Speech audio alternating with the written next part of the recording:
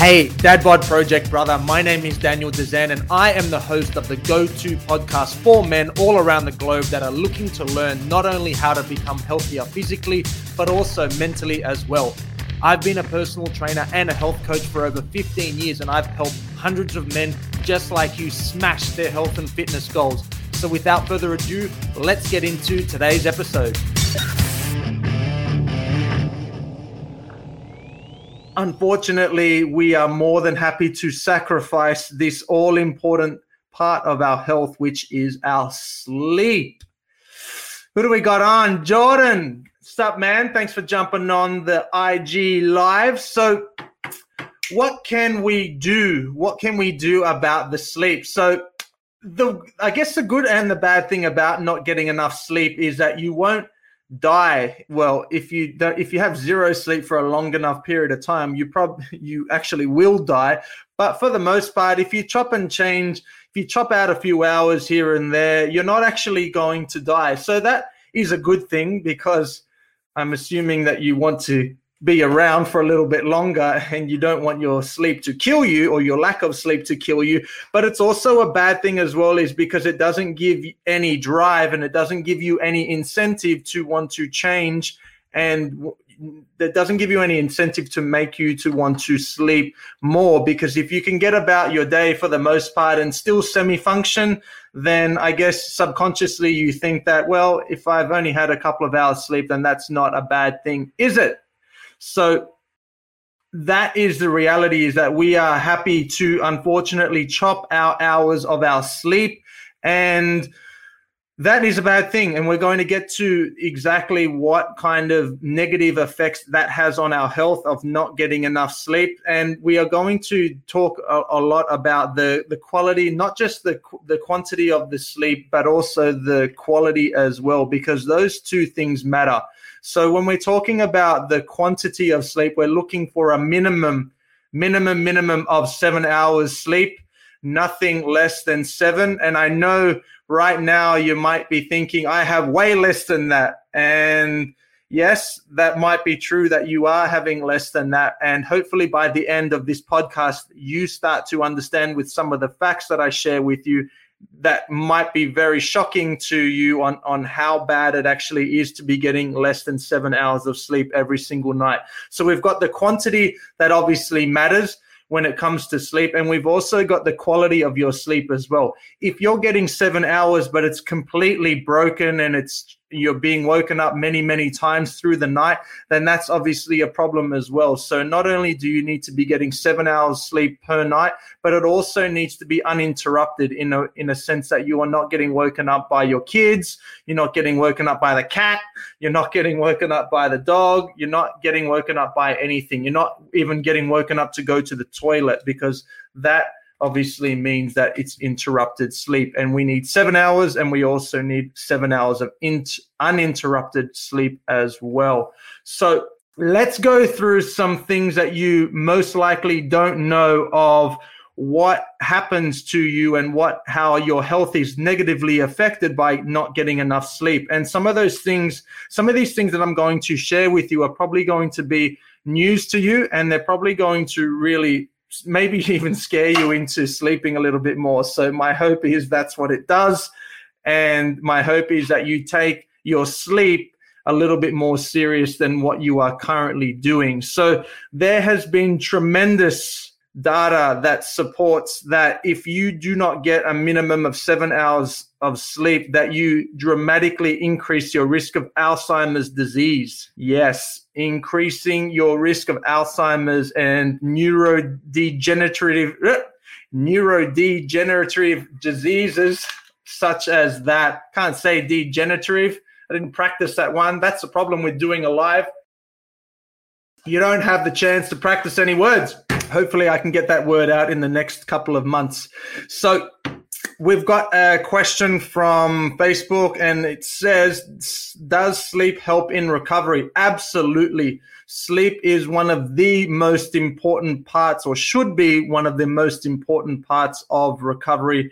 And unfortunately, because we chop so much sleep out of our week, out of our nights, out of our days, then we obviously are affecting our recovery as well. So super good question. Sorry, Facebook user, I don't know who you are because all it says is Facebook user. So dramatically increases the chance of getting Alzheimer's, and that's obviously really fucking bad. And that's most likely something that you did not know, and that is to do with your body and your brain flushing out the buildup of toxins in your brain. Obviously, I'm going to be butchering up this information because I am not a brain specialist, but from what I've understood is there's a buildup of stuff that happens in the brain, and if you don't sleep enough, then that doesn't get flushed out of your brain, and it's a buildup of that causes the risk of your Alzheimer's going up dramatically. So if you are ever waiting for an opportunity to sleep more and to understand the importance of sleeping more, you have found it. So risks of cancers dramatically increase as well. That has been very well documented. If you do not get enough sleep, then your risks of getting certain cancers also increases as well. Sup, Sherwin? Thanks for jumping on the IG live. So that's also obviously another important reason to make sure you're getting enough sleep in, to make sure that your risk of getting certain cancers is not accelerated or increased. There's many hormones that are reset during your sleep. Most importantly, two that you should be aware of, which are called ghrelin and leptin, and they are essentially the hormones that are related to you feeling hungry and you feeling satisfied. They're the hormones that regulate that. And we have all been on the back of a shitty night's sleep to find that the next day all we want to do is eat crappy food and chips and chocolate and donuts and all of that jazz. So that explains why we tend to want to snack on crappy food if we've had a shit night's sleep, because the regulation of our hormones hasn't been performed properly, because that happens while we're sleeping. And if we're not sleeping well enough or long enough or with a decent quality, then that also explains why you have this insatiable need to want to eat and snack on everything that you see in front of you the next day on the back of a shit night's sleep. Increased risk of stroke, I found in my research into not sleeping enough. Your risk of having a stroke dramatically increases, and also heart attack. Your heart attack risk also increases with not having enough sleep. So if you don't understand of how important it is to make sure you're getting a 7-hour solid sleep in every single night, then hopefully I have changed your mind on that. So now that you understand why it is important to make sure that you're sleeping enough, now let's get into 2 tips that I share with my clients and that I follow every single day to make sure that I not only get my 7 hours minimum sleep. Just FYI, if I only get 7 hours, I actually wake up feeling crap. I think I need much closer to 8 hours. If I ever have anything under 7.5, I usually wake up feeling really, really crap. And yeah, I think it just comes down to a certain level. It comes down to the individual. Some people can get away with sleeping closer to that 7. Some people not so lucky. And I think I'm just one of those people, like my daughter, that loves to have a good sleep. So if you are one of those people as well, then I suggest that you get closer to that 8 hours, not the 7, but minimum 7. What's going on in IG world over there? We got some comments going. I have to read sideways because my phone is in horizontal. And what do we got? Stop swearing. I keep seeing all I think is you while you're doing. Yes, lots of swearing comes from here. All right, let's get into the 2 tips that I follow myself and that I speak with my clients about how to improve the quality and also the quality of the sleep. Did I say quality 2 times? The quantity and the quality of your sleep. So tip number 1, if you are a coffee drinker, hands up if you're a coffee drinker. Yay! Coffee drinkers, put your hands up. If you are a coffee drinker, then you need to start to reduce the amount of caffeine that you're having through the day, and understand that caffeine has about an 8-hour shelf life, or shelf life, we'll call it that, an 8-hour shelf life. So what that means is if you have a coffee at 2 p.m., then don't expect it to leave your system until it gets to around 10 p.m. And of course, if you're trying to get to sleep during that time, that could obviously affect your sleep, with caffeine being a stimulant drug.